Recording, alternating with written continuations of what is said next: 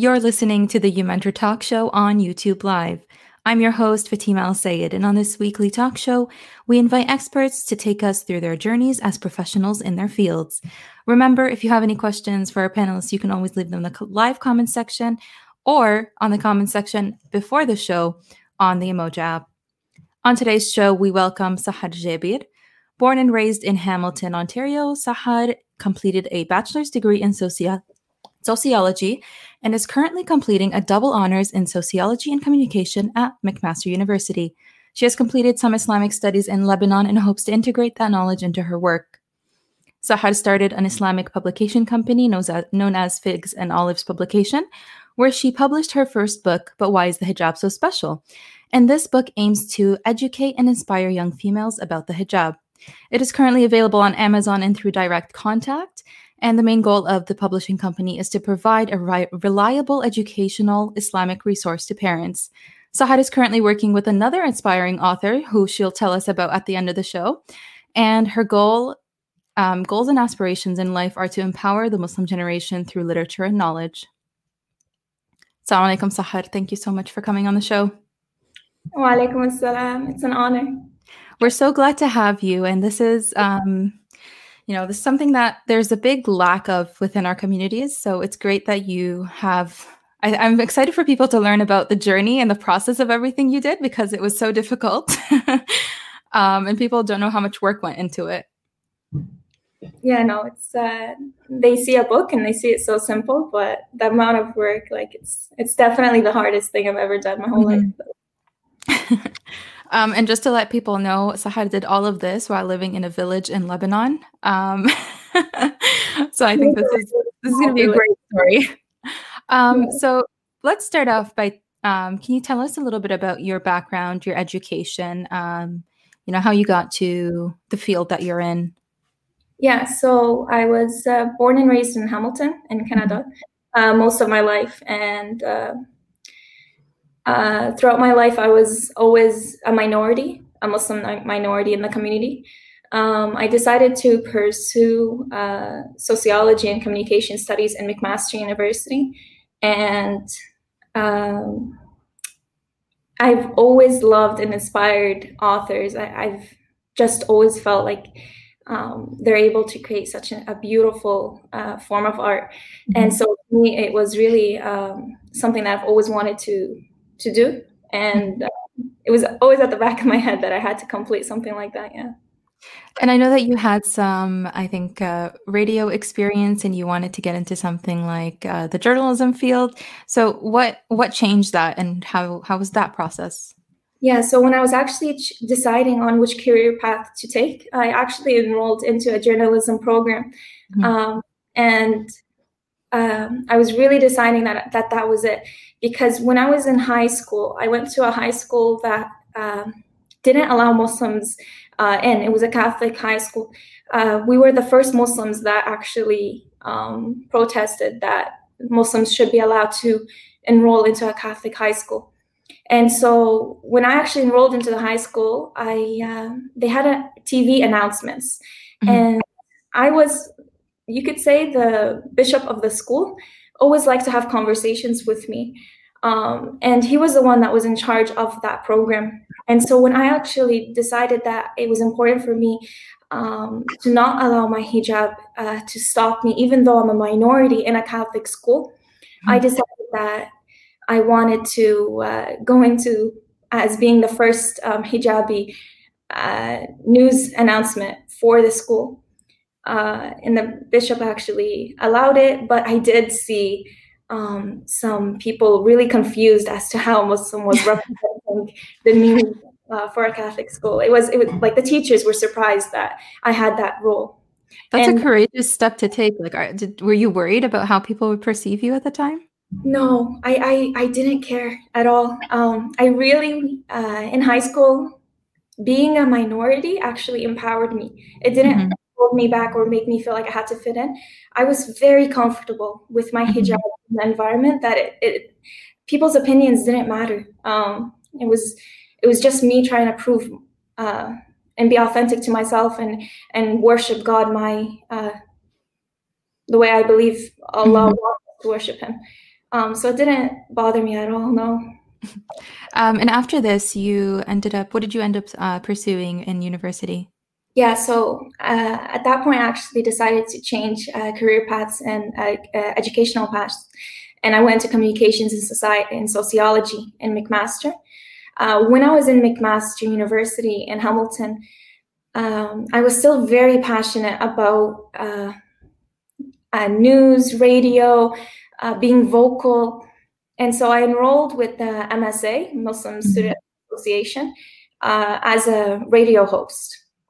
And I used to try and integrate the Shia perspective within the news, within what they had, the discussions that they have of what's happening around Muslims. Yeah, so that was pretty much for my education. Was it hard to, I think, from like I studied also at U of T, so I know that the MSA was a little iffy in a sense that it was hard for people of different like sects to get into it. So was it hard for you to represent the Shia perspective? Did you find any backlash at that point? Yeah, so I actually represented the Shia perspective very discreetly, very softly. I would mention Sayyidah Khadija. I would mention anytime, any point of time I could about Imam Ali, alayhi salam. But it was a very funny incident because I was on the show about 4 or 5 times, and they would have like they would love me to be on the show with them. And then one of the times I was actually praying in the university, and the lady I was working with saw me praying. I still remember seeing her mouth drop. Oh my God. She saw my hands down.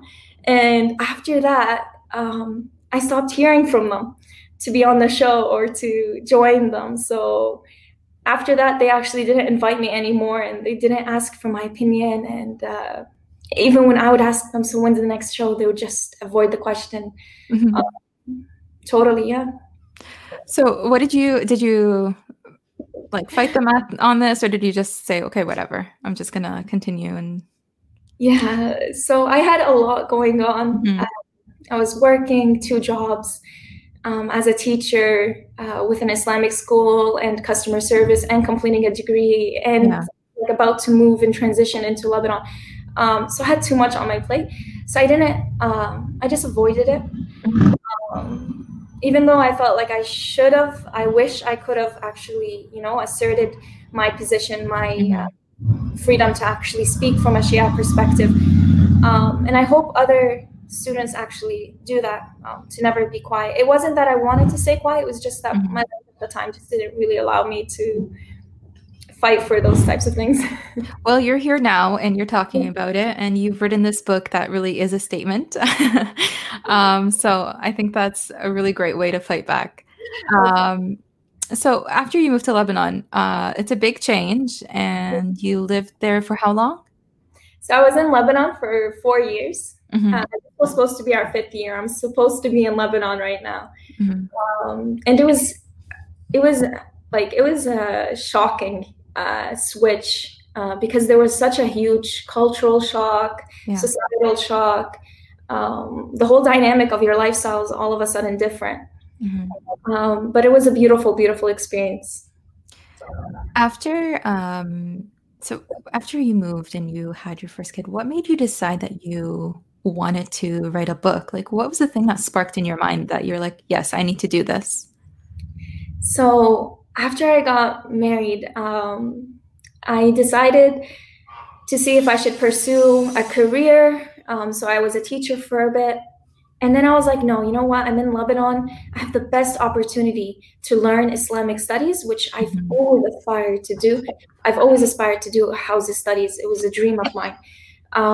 So I actually enrolled into Hausa for as much as I could for about 2.5 years because I was pregnant, and then as well because of COVID.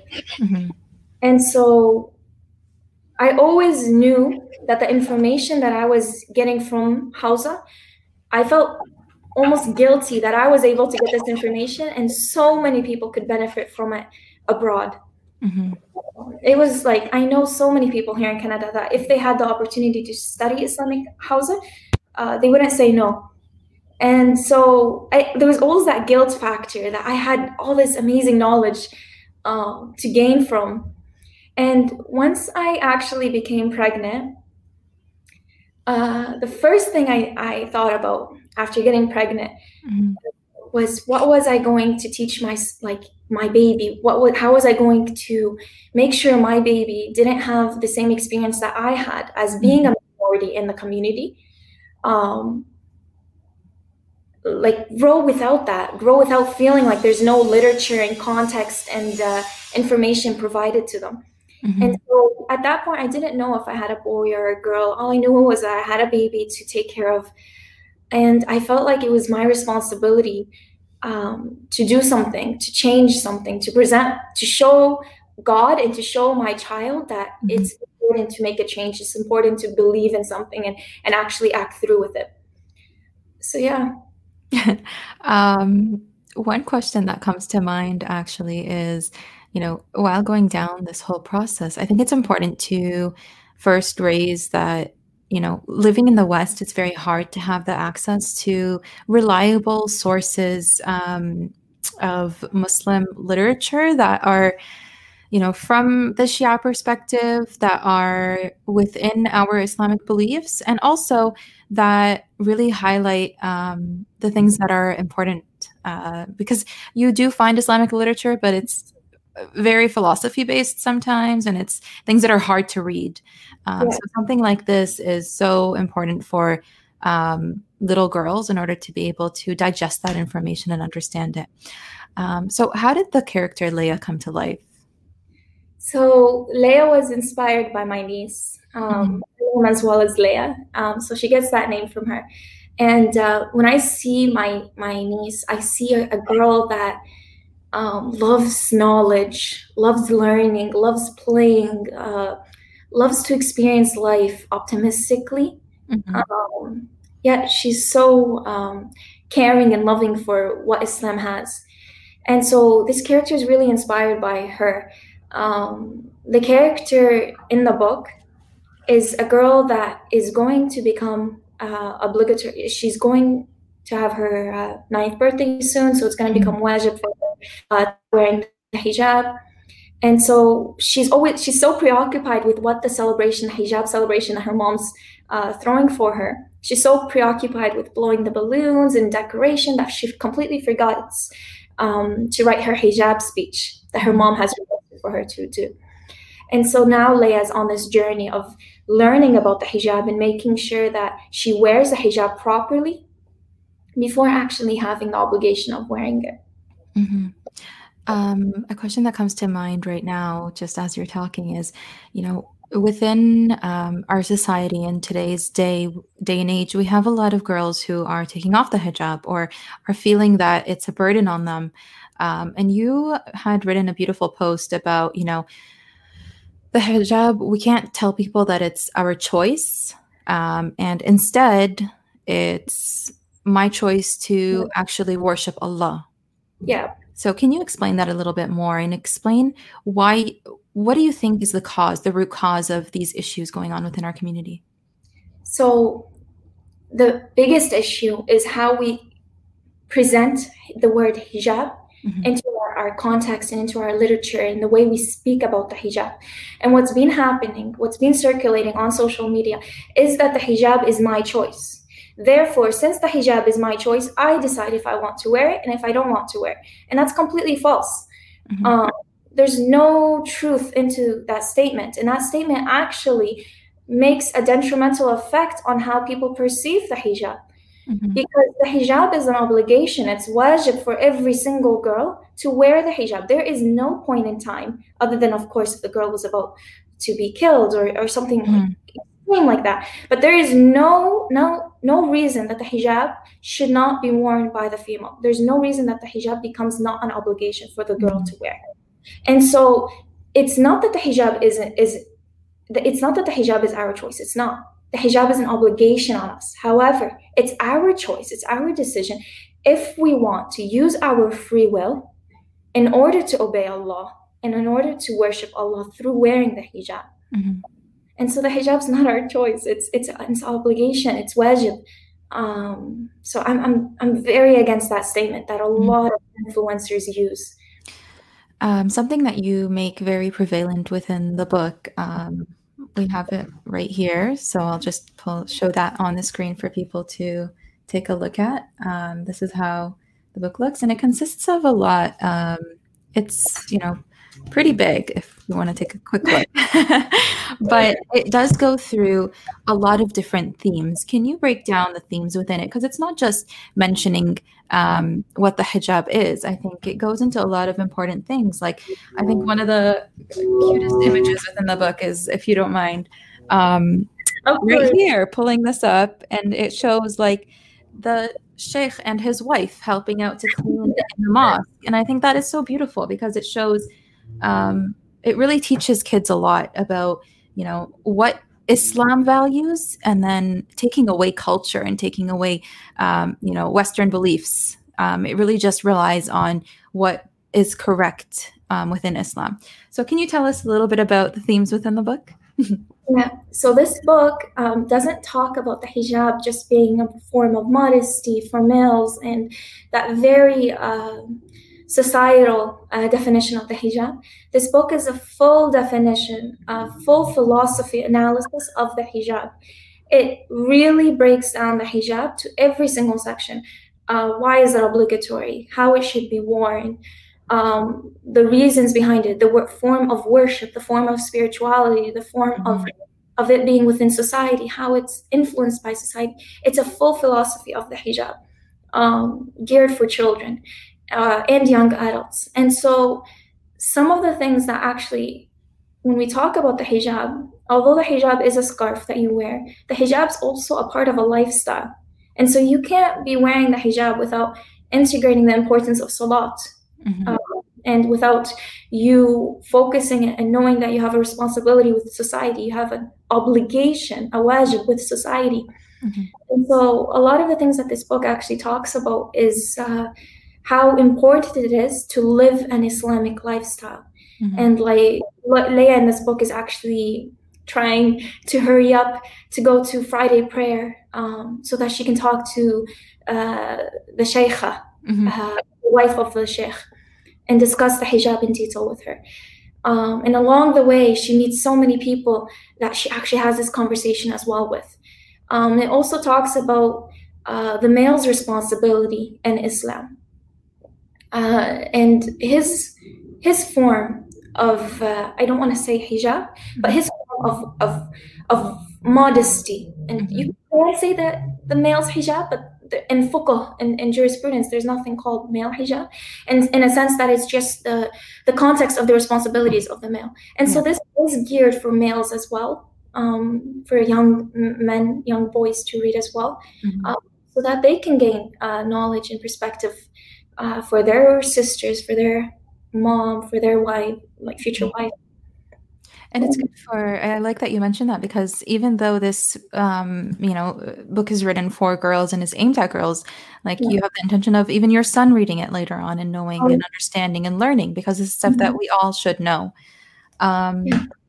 So self-publishing, how was that process? And I say that because I know how much you went through. Yeah, we were talking. I remember being in Lebanon and talking to you about it. Oh my God.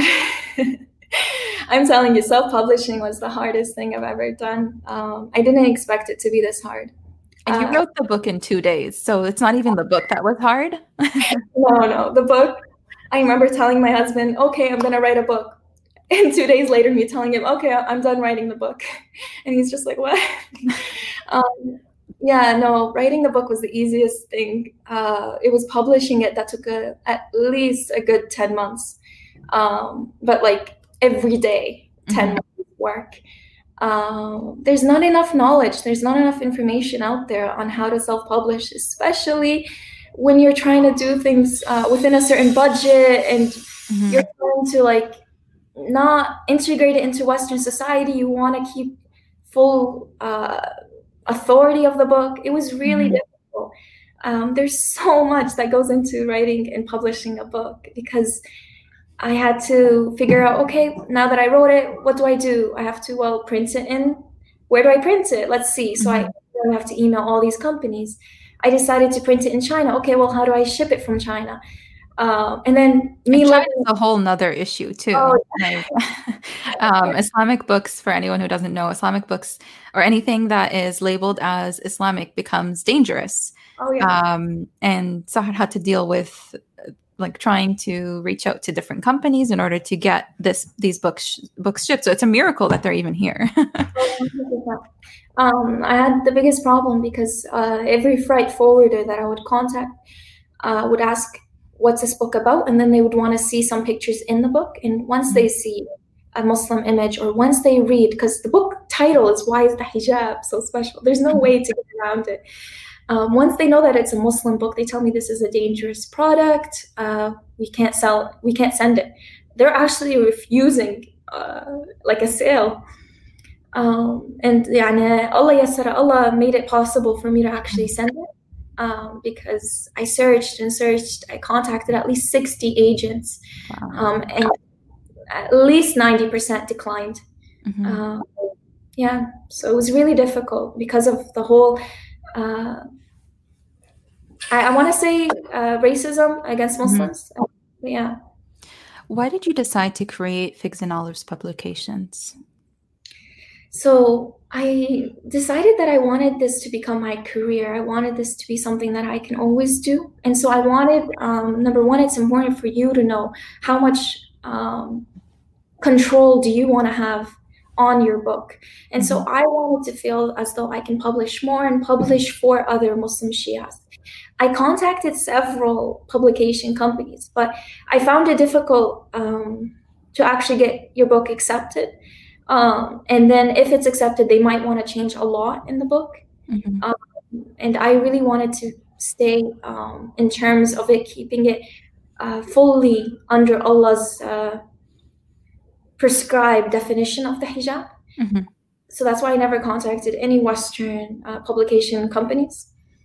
And I decided that it was just time for me to take things into my own hand and fix the void and fix the emptiness of literature for children, even though there are incredible resources and publications out there for Muslims. There's a certain understanding that I wanted to stay on.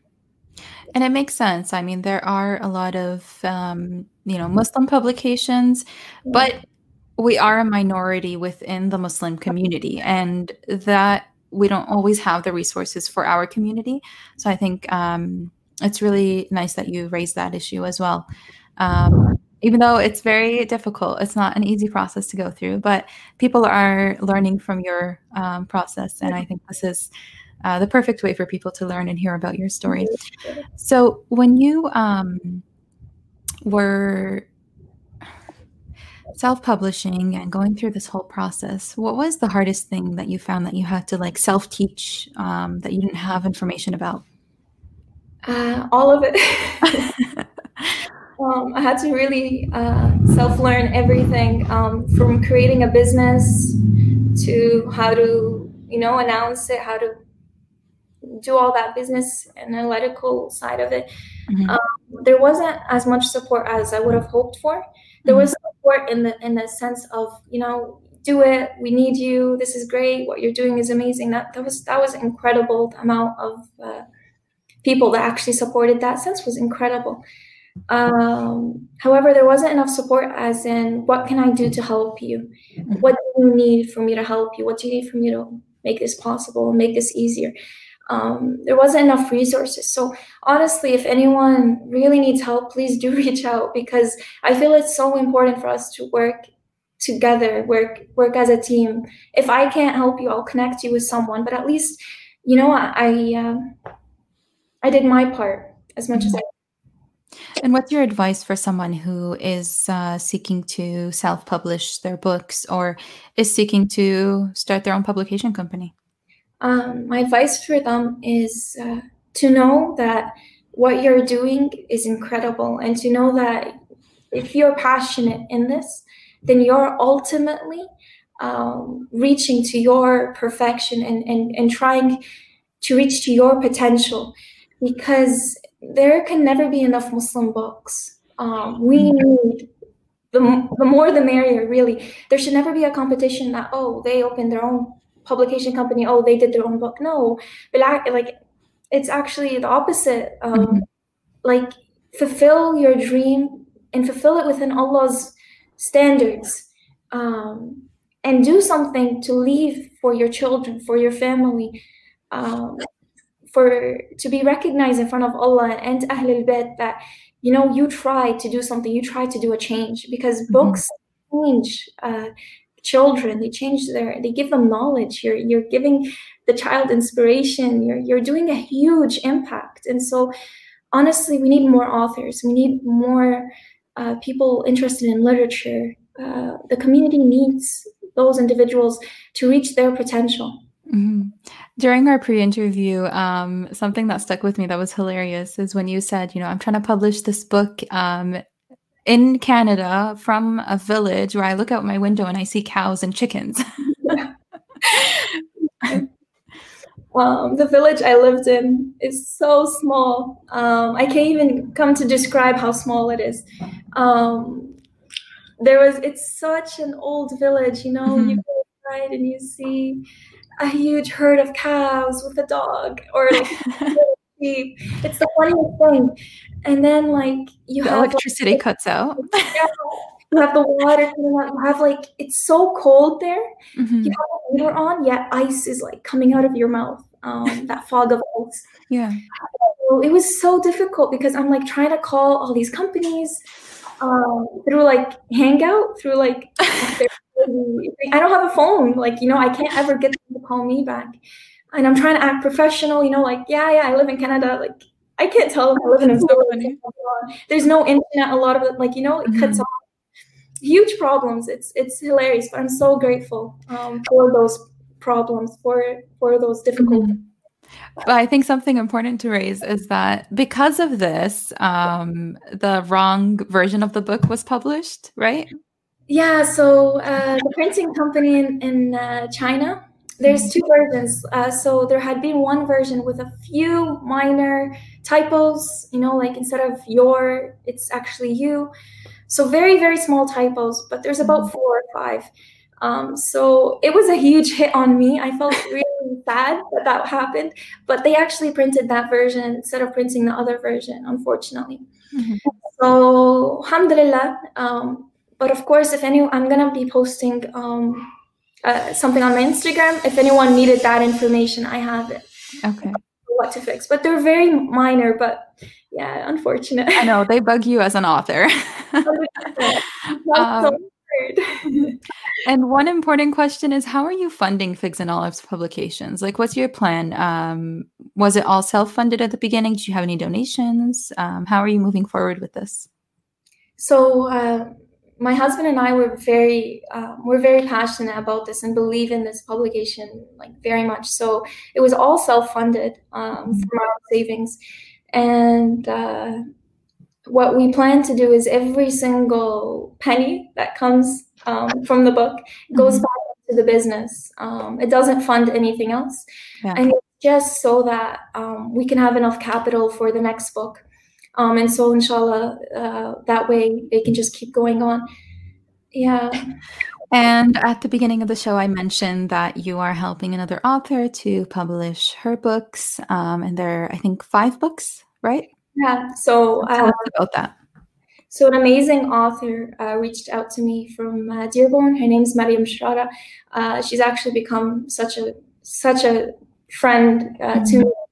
And so she wrote these incredible books. They're very small. They're about 16 pages, but they're amazing. The content in it is like nothing else. I'm extremely excited for this next batch of books to come out. And it's going to be like a box with 5 different books in it, and it all has images. And it's geared for the ages of between 7 all the way to 12. So it's a really nice age group, and they're very beneficial. Thank you so much, Sahar. Before we end our show, what is your final piece of advice for our listeners today? What I would like to say is for everyone to know that in everything they're doing, they should recognize that whatever they're doing, they can transform it into a worship of Allah. And so your work, say you're not a publisher, say you're not an author, make that work as a dentist, as a doctor. Make that work embody Islam, and always strive to only worship Allah through your lifestyle. Don't allow society to change your lifestyle so that it fits it. Change society's life. Change society so that it fits Islam. And just stay true to Allah, stay true to the religion of Islam, and reach your potential. Strive for your potential on this earth. Everyone has potential to change, to make a difference, and it's important to do that. Thank you so much, Sahar. It was a pleasure. It's a pleasure to have you. You were just listening to the You Mentor Talk Show. If you missed this or future shows, you can always hear the replay on the You Mentor website under talk shows. And you can always catch up on SoundCloud, on YouTube, and on, I forgot the last one, but we will let you know, Spotify. So just a reminder that you can use the Inspire module on the Emoja app to ask questions for the speakers, which we can integrate into the show later on. And you can always ask questions before our next show, which is on October 31st.